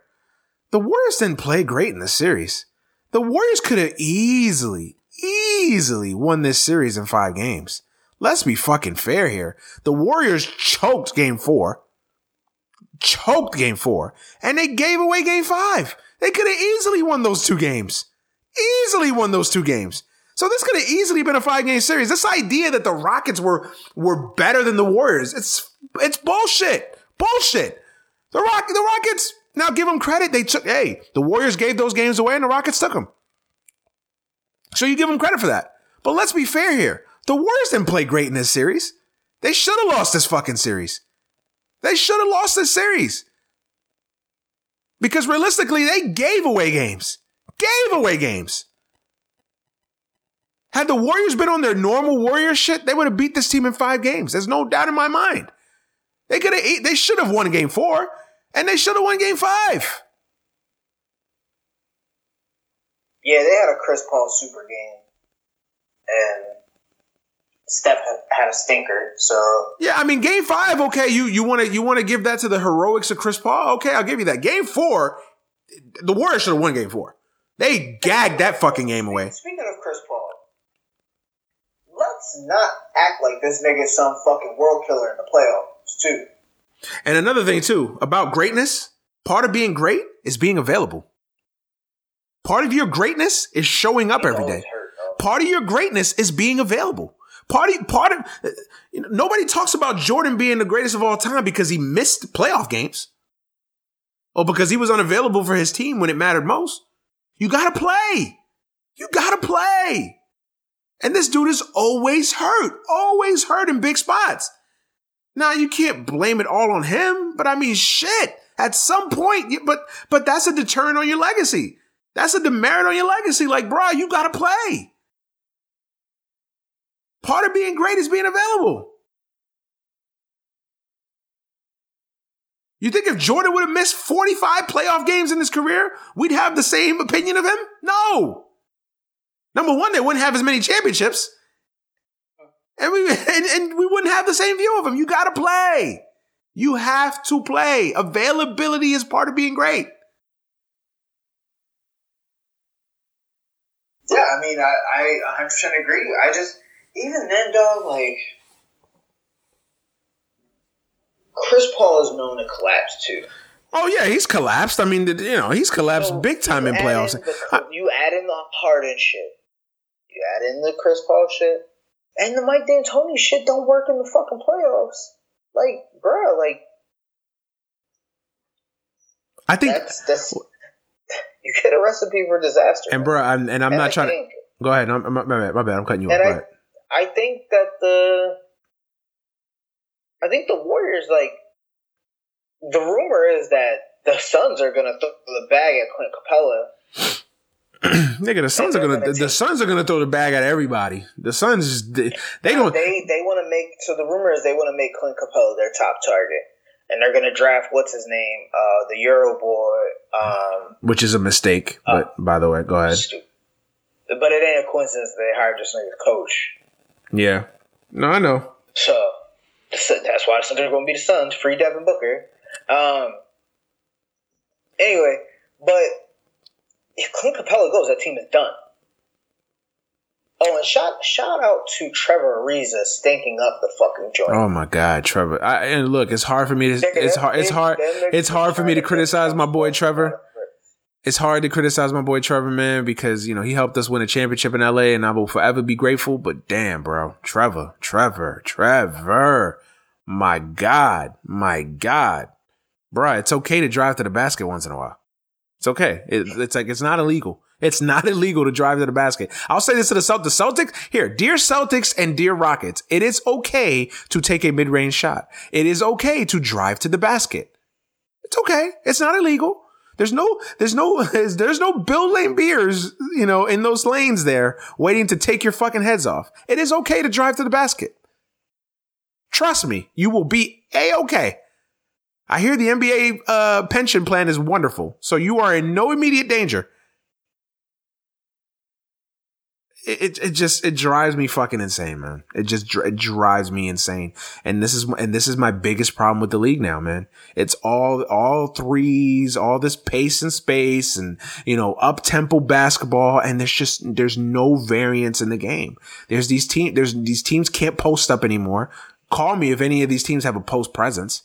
Like, nothing. They have no plan B. Nothing. Zero. Zilch. Nada. They all want to take threes. And when they fall, wonderful. Great. Awesome. And when they don't, you see the results. You have a situation like Boston. Boston's fucking throwing up on themselves. And fucking the Rockets, they nutting on themselves. They were my man Jason Biggs from fucking American Pie. When Nadia walks in and this nigga's just busting nuts left and right. That was the fucking Rockets last night. It's just mind-boggling to me. Anyway, now we got. I hope the Cavs get swept. Well, we were gonna transition to that. Are you excited about these finals? I'm not. I'm tired of seeing this shit. I really even if Kyrie was there, like even if Kyrie was still on the Cavs and the Cavs were still a better team that they've been, like I still don't want to see this shit. Like 4 times in a row, it's over. Like, God, enough. I don't want to see it anymore.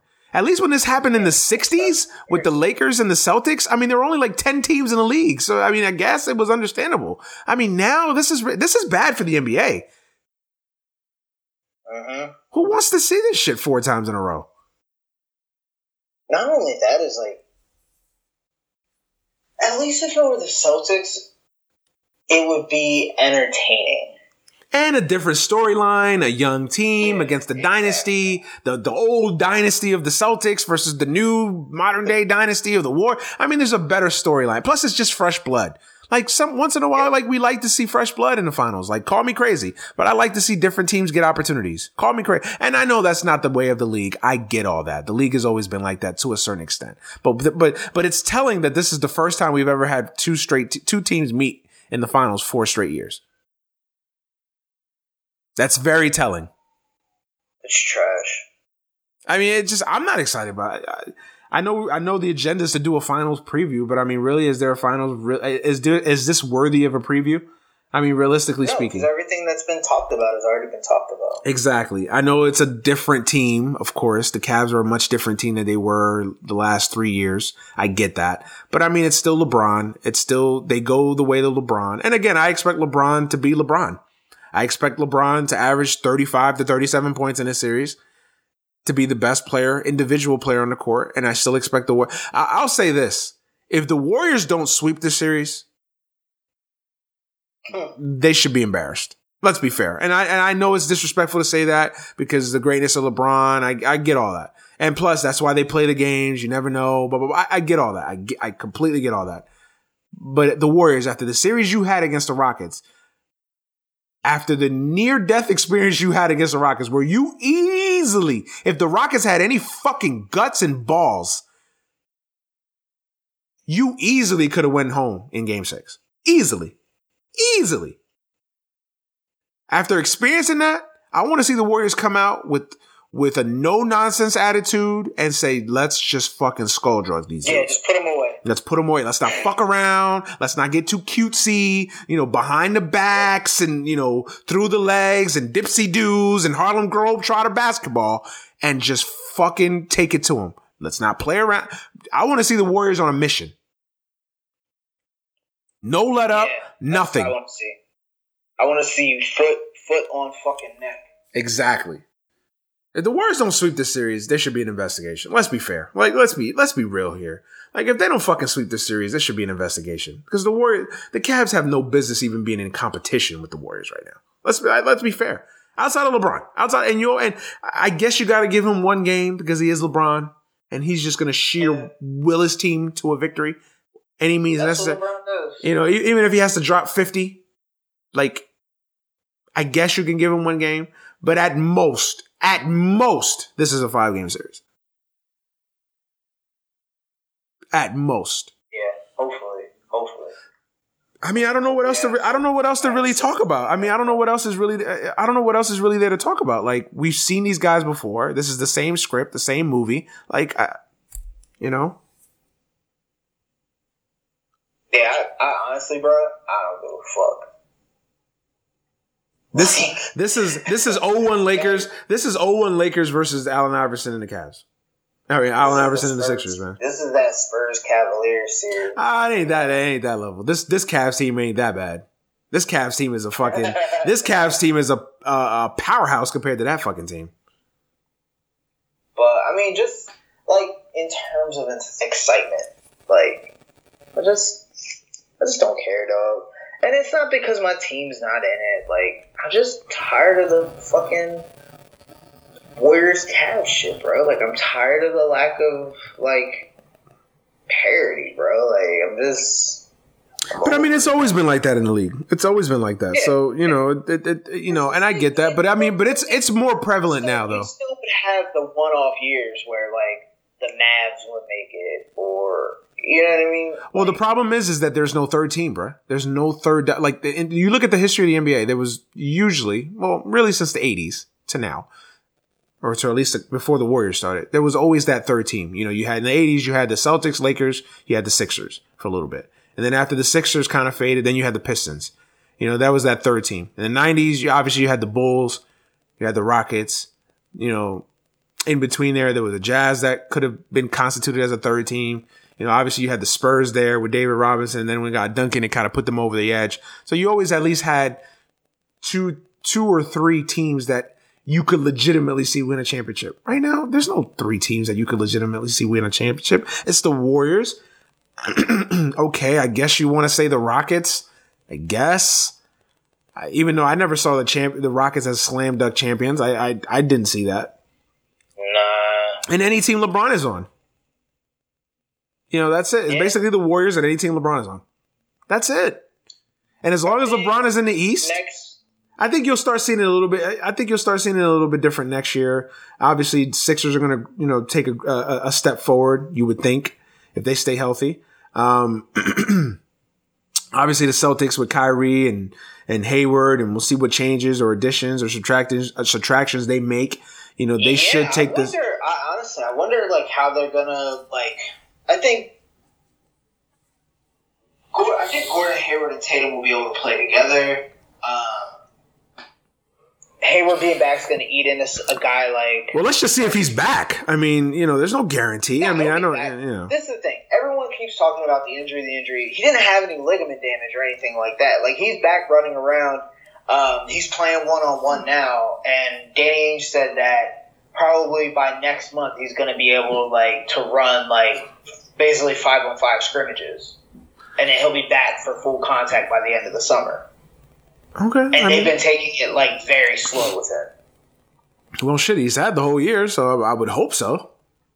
Yeah, I mean, he was out walking around months ago. I know, but I'm always I'm a Met fan, so I'm skeptical when any team with any fucking. Well, I shouldn't do that because it's the Mets, and then there's everybody else when it comes to injuries. I get that, but I mean, you know, until I see a guy on the field knowing that he's gonna play, I'm always a little leery of that shit, especially with legs and stuff like that. But yeah, I mean, like I said, it was a break. It was a nasty break, but there was no ligament damage or anything like that. So yeah. But it's going to really hunt into a guy like Marcus Morris's minutes, fucking Semi Ojeley's minutes, whatever minutes he was getting. So I think that they'll have to crunch some numbers and really figure it out. Who's going to play when and where. Because for the most part, I like Marcus Morris. I think he's a gritty dude. He can get you a bucket. He can draw some fouls. He does a little bit of everything. I think you need a guy like that on your bench. Mm-hmm. He could probably play the 4 in some small ball lineups. He does it now. So I would like to see them keep him. But you can't stunt the growth of Jason Tatum. And I think we're going to see a lot of Gordon Hayward playing the 2 while Jaylen Brown is on the bench. I think moving Jaylen Brown to the bench might be a good thing if it were to happen. Not to get back on the Celtics thing. We can talk about that another time. But I think Gordon Hayward being back and Kyrie being back, I think that's going to definitely, change the landscape of the East, I hope. Mm-hmm. But I think LeBron's going to stay in Cleveland. I don't think he's going to go anywhere. Well, we got time to break that down. We got time to break that down. Yeah. As in the next coming. Hopefully, this series is done by next week sometime. So we'll have plenty of time to break this shit down. Trust me. Unless somehow. Yeah. Okay. No, I am excited for the World Cup. I am excited for the World Cup. So yeah, no, we'll have a chance to break down the off season and all that shit. When the time comes, obviously. I do agree with you though. I do. I only see 2 options. I see him either staying in Cleveland or signing in Philly. One of the 2. I don't see him going to LA. I don't see him going to Houston. I don't see any of those. So, I don't see him going to the West. Well, why would you go to the West? You have a hard time beating the Warriors in the East when you only have to play them 2 times in the regular season and maybe once in the finals. So you're going to go to the West where you have to play them 4 times and then you got to meet them in the conference semis? Like, why would you do that? Uh-huh. So, I don't buy that one. Even if he was to bring 14 niggas with him, why would you do that? Like, yeah. But whatever, man. We didn't get a chance to talk about this last week, obviously, but what's your thoughts on the whole anthem policy by the NFL? Man, fuck the NFL, dog. Yeah, straight like that? Bro, I'm considering not watching any NFL this year. You know what makes me mad about the whole anthem thing? I ain't gonna go that far, man. I'm a Jet fan, unfortunately. I'm a masochist, man. I'm gonna torture my soul. The Jets treat you might be better. I may want to, nigga. You a Bucks fan? What are you talking about? You ain't no better shakes than me. I'm just saying, Jet might put some years on my life too, though. Oh, wait a minute. I think Terry Rozier just took another jump shot and it missed. Oh, okay, yeah, he did. Anyway, oh shit, hold on. Jameis Winston just got in trouble again. What? He stole crab legs again? Really? Oh man. Can you answer me a question? What's good? How many points did Lonzo score in his playoff game?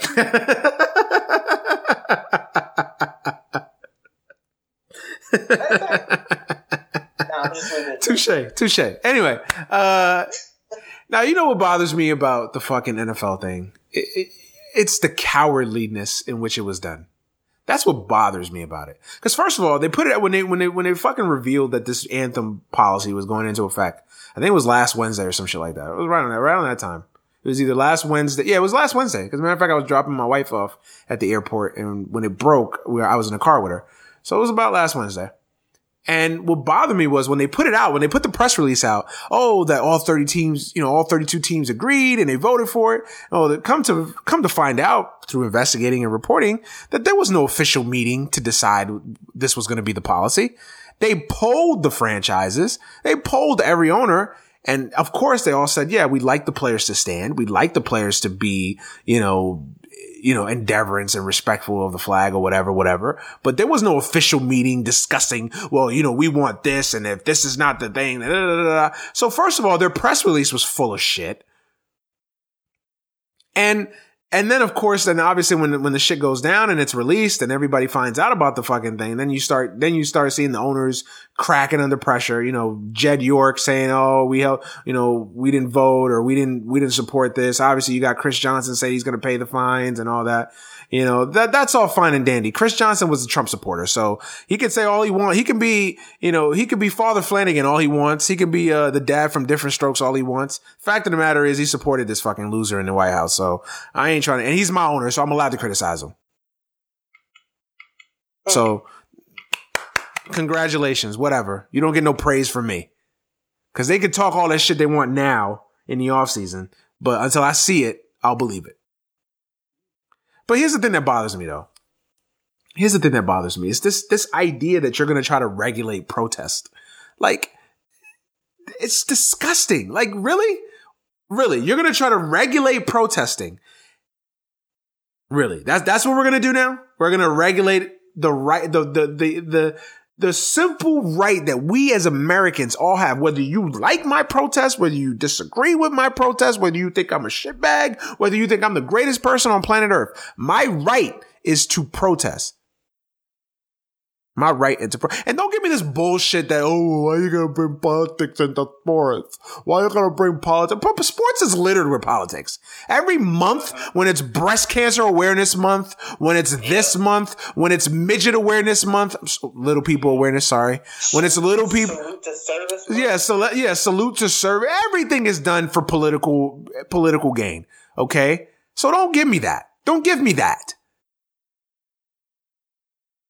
I'm just, you know what? I don't even want to talk about it anymore, man, because it's just it's going to drive me insane even more. I've already ranted tonight. I'm already I've been over it. I'm really numb to it, man. The last thing I'm going to say is that it's all supposed to be, respect for our flag and this and that and the third. But, forced patriotism isn't patriotism. And protesting something is the most American thing that you can do. Yeah. and making someone do something, that's like when you have a little brother or little sister and you beat them up or hit them, and your mom makes you go say sorry, and you say sorry. You don't mean that shit, dog. No. Did it because you have to. That's all this bullshit is that they're flexing their might and they don't want the fucking worker bees to have too much power. Yeah. Well, the niggers are protesting. We can't have them. You can't have them have that. Stay in your place. Stay in your place. Just shut up and play, nigger. That's what essentially that's what that comes down to. Dance, boy, dance. That's exactly what it is. You gonna shut up and play this football, boy, and baby, be thankful we're giving you a contract. Yeah, be grateful. That's what that is. Because I can't protest at my job. I get fired. Mm-hmm. Absolutely. Every time I see somebody say that, I want to punch them in the face. I'm just. Anyway, we can move on. It's just irritating, man. It's irritating, and it's like it's gotten to the point now. It's gotten to the point now where you're not going to win that argument. So this is what the NFL fails, and that idiot Roger Goodell fails at. That this is such a hot button political issue that you're not going to win this fight. So you're better off not even doing anything about it and just letting it play out.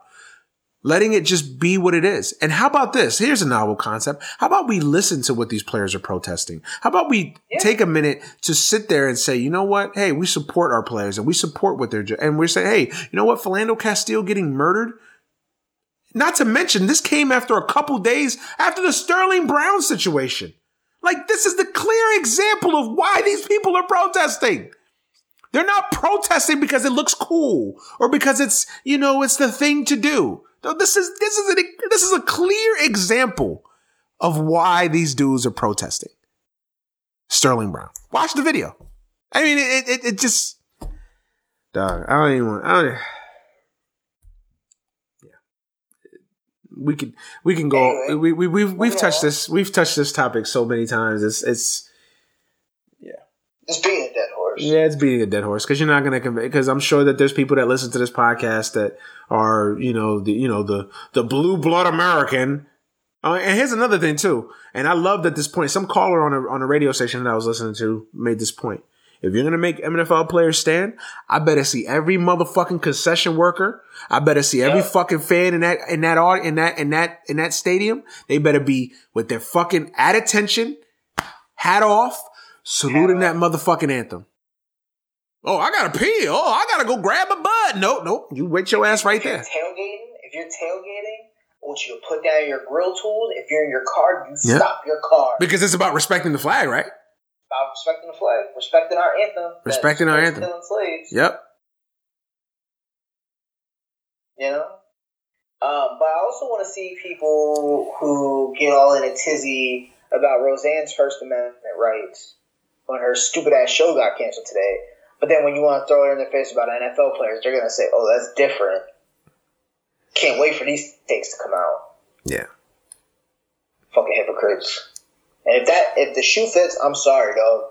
If that should offend you, if you feel like I touched a nerve, if I call you, if you feel like Justin is talking to you, you might want to have a look in the mirror. Hey, you probably might want to open your ears. You might want to have a sit down with yourself. You may actually listen to someone with an opposing view of yours and find out why someone is going to great lengths to do the things they do for something that they believe in. Yeah. Because protesting is supposed to be convenient. The saddest get attention. The saddest thing is that we have an NFL fan base that supports that is okay with a man raping, beating, in some cases murdering people. But a guy or a group of guys protesting injustices in their communities is considered a pariah. Yep. Let that sink in. Dante Stallworth killed. Dante Stallworth killed. Who did he play for when he came back? Was it the Ravens? The Patriots, wasn't it? Maybe. I forget. It wasn't the Patriots? Because he was on that 07 Patriots team, the undefeated team. He was on that. I forget when he got arrested. I forget. And he did his little time. Yeah. Hold on, I'm gonna look for it. Dog, let's be real. If Aaron Hernandez did, was it the Browns? No, okay. He was with the Browns. Yeah, I was right. He was with the Browns. He caught the manslaughter charges, and the Browns terminated his contract in February 2010. And then, like a week later, he signed a 1-year deal with the Ravens, right? With the Ravens. Yeah, I think I remember it. His career is pretty much. Yeah. Yeah. Nobody was boycotting the NFL after that. Dog, let's be honest. If Aaron Hernandez had done his time, not murdered himself, and he'd have came out of prison, and he could still run routes, there have been teams after Aaron Hernandez. Let's be fucking real. Aaron Hernandez was popping niggas in the league. While he was in the league, Aaron Hernandez was out here just shooting niggas. But he can run them routes. And he can catch.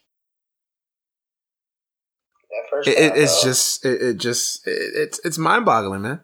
And you could call me a phony. You could call us both a phonies because we're sitting here ripping the NFL to shreds. And guess what?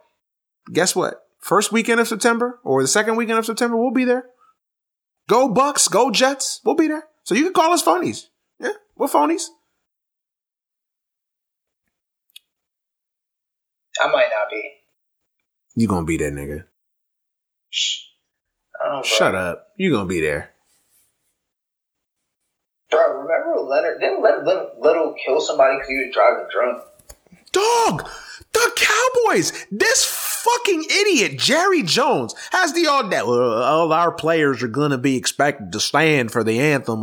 If they play on the Cowboys, they're gonna be You let Josh Brent on your sidelines. Not even hours? A mere hours after he killed his fucking teammate. But Jerry Jones now is going to be the voice of American patriotism and civil morality? Fuck you. Fuck you, Jerry Jones. The fuck out of here. Leonard Little crashed into a woman in St. Louis with her kids in the car. His blood alcohol content was 0.19%. The legal limit is 0.08 in Missouri. He got 4 years of probation. Unbelievable, man. But Colin Kaepernick says, I'm tired of seeing black kids get murdered. Nope, we can't have him play in our league. No. That kind of nigger with that voice and that power. No. We can't have that here. No, we've got to stop that. We've got to put a stop. Eric Reed, Black Power salutes. No. We've got to stop that. No, we're not going to. What Bob McNair say? The inmates can't be running asylum. Yep. So yeah, fuck the NFL. But again, you'll be there in September. Watch. Nigga, you'll be there, nigga. Shut up. You gonna be there in September, nigga. Shut up. Whole time, dog. You just don't like me calling you a phony. I call myself a phony, nigga. I'm being real. Nah, dog. I'm dead ass. You ain't gonna be there, nigga. Okay. The Bucs start out 6-0. You gonna be there? Hey, you ain't gonna be there? Good for them. You full of shit, nigga. Shut up. All right, watch. Shut up. Come October, and we running the NFL recap. You gonna be talking to yourself like a motherfucker. Yeah, right, nigga. Shut up. Hey, I'm saying, watch. Shut up. Shut the hell up. You gonna be there right in September. Go Bucks, go. Why you trying to give me a list, man? Go Bucks, go. That's gonna be you, nigga. Shit, don't be out of here with that. Sound like a cartoon character. Hey, man, you light skinned dudes cheer like that, man. Anyways, you just didn't like me that I called you phony, man. Hey, man, we all phonies, man. We sitting here ripping the NFL to shreds, but we gonna be there. Games count; they matter. You know, we gonna be there. Rooting for our teams, I just said we'll see. We'll see, nigga. That sounds like you gonna be there. No, I'm saying I said the first thing. You might have good intent, nigga. This boycott is gonna start out like most diets, bro. Oh yeah, I'm gonna eat healthy. I'm gonna eat right. 2 weeks in, nigga, you back to eating fucking cheeseburgers and bonbons, nigga. Fuck out of here. That's how this protest is gonna go. That's what that is. Saying, don't be surprised, though. Don't be surprised. Anyway, I should make you the foul of the week for fucking disrespecting my willpower like that. Whoa, man. You know I got to set it up correctly, man. You got to set it up correctly. So let me get my moment to set it up being the host. Let me do my host shit. Damn it. Brothers and sisters! Brothers and sisters! I don't know what this world is coming to. Fouls of the week. And, hey, man, you got to let me do my host shit, man. You know what I mean? All right. We got a format to follow here, man. Anyways, fouls of the week. My light-skinned compadre here would like to start first. What's going on? Holla at me. I just have a very quick, simple foul for everybody. Go ahead. All of y'all niggas who were saying that Brad Stevens, Danny Ainge should sell off of Kyrie and Terry Rozier can replace Kyrie Irving, and Kyrie Irving is expendable now that scary Terry is out here. Yeah, hold this Kurt Rambis foul. Fucking stupid. Fucking stupid. Oh, man. That's it. I'm done. That's it, man? That's it? Wow, that was a lot of animosity by you, man. You sure? Bro, that shit was so stupid, dog. Niggas was like, yeah, Kyrie's always hurt, and Terry Rozier can do this and that and the third, blah, blah, blah, blah. And I was like, maybe we might have a tricky decision to make. I don't think you give up on Kyrie. But, and it's not even for people. You don't think you don't give up on Kyrie? I mean, it's not a think. Kyrie's one of the top 15 players in the league. I wouldn't want to give up on him either. And it's not even for the people who entertain the thought. Because, yes, the thought has crossed my mind. And I was like, damn, this nigga's really balling right now. However, y'all was going very hard. Not y'all as in you. I wasn't in that camp. Nah, you definitely weren't. But some of y'all was calling Kyrie a bum. And damn. The same Kyrie that averaged 25 points a game this year when he was healthy. But yeah. Kyrie held LeBron back because and my favorite. He's a system player. What? Brad Stevens is a systems coach. Oh my God. Yeah. Listen, we don't even need to give these dudes that much shine, man. They're fucking retards. There's a reason why they're not GMs. Hold that. Not saying that I'm an expert or you're an expert, but there's a reason why these idiots aren't fucking GMs. So yeah. That was the hot take. And look, we're not burying Terry Rozier off of one game either. Let's be fair. You know, I think that's unfair too to just bury him off of one game. But you know, the people that wanted to discard Kyrie, hold your horses on that one. I got two fouls. You want to play like that? Oh, if Kyrie, but we know this. It's unfair to say. Like, we know that. Of course, if Kyrie was in the game, Kyrie shots off. He's going to the rim. He's going to the rim. Because he actually knows how to close out a series, unlike James Harden. But hey, what do I know? I never hooped, so you know I can't make those assumptions. I never hooped, so I don't know. I don't play ball. My fouls of the week. I have two. Yes, I have two. Joel Embiid, shut the fuck up. Okay. First of all, I'm getting so fucking tired of Joel Embiid. Who the fuck died and made Joel Embiid the unofficial character of the NBA? Dude. I don't need you tweeting after the Celtics lost. Oh, now you're on the couch with us. Or, you know, live tweeting different reactions to different things going on in the game. How about this, Joel? First of all, how about you get back in that gym and you work on not having Aaron Baines stuff you in the last possession of a fucking crucial playoff game? How about that? Let's work on that. Okay. And while we're at it, let's improve those knee cartilages and those knee bones so that we can play a full season. How about that? Let's worry about that. And while you're at it, you and some of your shooting drills, let's pass that on to our boy Ben. Okay. So that he can improve his jump shot, because I literally believe that my little sister can shoot better than Ben Simmons. And she's never played a day in her life of basketball. So instead of live tweeting, let's do that. Instead of trying to be the character of the NBA, let's do that. Okay? Let's do that. Because I'm getting so fucking tired of Joel Embiid. And I like Joel Embiid. I think he's a hell of a player. But I'm getting so fucking tired of this dude. Like, dude, shut the fuck up. Shut up. But I will say, did you see that video of him playing pickup? Yeah, I saw it. Nigga, that shit had me dying. It was funny. I ain't gonna lie. That was funny. If y'all don't know what we're talking about, this nigga Joel, he be doing some dumb nigga shit. Like, that's what makes him funny sometimes. This dude was at the park, like, playing with some white boys. Like, he wasn't even playing with no brothers. Like, he was playing with some white dudes. Bro, he hit the ball old boy's head and, like, windmilled on half their team. That shit had me crying. Yeah, that was funny. That was funny. But I mean, you don't get no points for that shit, man. You balling against niggas that ain't even... Come on, man. Whatever. So, Joel... No, I know. I get it. I get what you're saying. I'm just saying, for him, you know, you don't get no fucking... Yeah. He didn't do that shit to Aaron Baines. Damn sure didn't. That's for sure. And then my second foul of the week is to Nick Saban.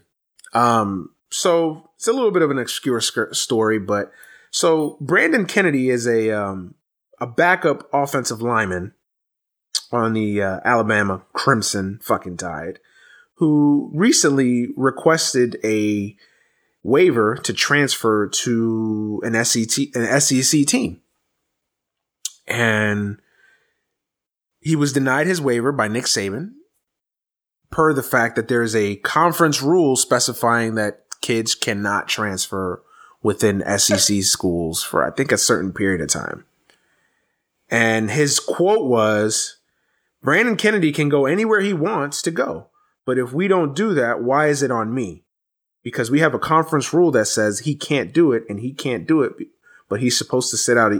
No, he says, oh shit, I'm sitting here reading like fucking Joel Embiid. You sound like no, nigga, because the shit, fucking my screen locked on me. Hold on. Brandon Kennedy can go anywhere he wants to go, but if he wants to do that, why is it on me? Because we have conference rules and that's what they are. So why is it on me to have to make every decision? Is what he basically said. Hold on, Nick Saban. First of all, you are the king of college football. You are the king of college. Like, you run college football, essentially. You are the face. You are the ruler. You are the mighty, the all supreme being of college football. Okay? Let the kid transfer. This shit is so petty of me. This is what bothers me about college sports. These individuals want to sit here and tell these kids they can't do this. You can't go out and sign your name and get, $1,000 to do a fucking autograph session, or you can't sell your jersey for a buck here, a buck there. You can't do this. I got Nick Saban now. Nick Saban playing the moral authority. This is the same guy that quit on the fucking Dolphins. Quit after a year. Oh, I'm not being interviewed by any jobs. I'm not doing this. I'm not doing that. All the while, he was sitting there whining and dining with Alabama. But now this guy, so it was good for you to go search other opportunities and go, quit on your fucking organization. But now you want to sit there and rob the young man for whatever the reason that he has that he wants to transfer. For whatever the reason is. Maybe it's in his best interest. That's what he wants to do. Who cares? Who cares? Let the man transfer. But no, Nick Saban's going to play moral authority. Nick Saban is going to sit there and say, well, why does it fall on me? We have rules in place, so why does it fall on me? When you make $10 million a year, yeah, it falls on you, Nick. I'm sorry. When you're the face of college football, yeah, it falls on you. When you are the coach on the premier program in the country, guess what? It falls on you. And he's your player. So who the hell else is going to fall on? Pretty much. I hate Nick Saban anyway. I can't stand Nick Saban anyway. He's a piece of shit. I've always hated Nick Saban. I've always felt like he's a fucking phony ass motherfucker. But I got Nick Saban now. Nick Saban now is giving us a morality. Him and Jerry Jones can both go fuck themselves. straight like that. I've been so vulgar and loud and nasty in this podcast, and I've had a great weekend. I'm trying to be more godly. You know what I'm saying? I'm trying to be a godly person, but you know what I mean? Y'all TFPers, y'all gotta follow me, man. Y'all gotta pray for me, man. These athletes, these coaches, these GMs, they just bring it out of me, man. I'm trying to be better. But God ain't through with me yet. So fouls of the week. Fouls of the week is Nick Saban and Joel Embiid. My man Jesus says God's working on all of us. He's working overtime on me, that's for sure. Especially if I keep doing this podcast and I keep letting these fucking people get on my nerves, then yeah, that's what's gonna happen.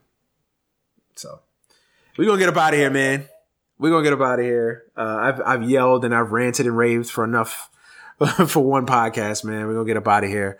As always, man, you guys know where to follow the show. We're on iTunes, SoundCloud, Stitcher, Google Play, TuneIn Radio, anywhere where you can find a podcast for free. We are there. So check us out, listen and subscribe. Y'all know the deal. As always, you can follow me on Twitter at @TheManuelBrown.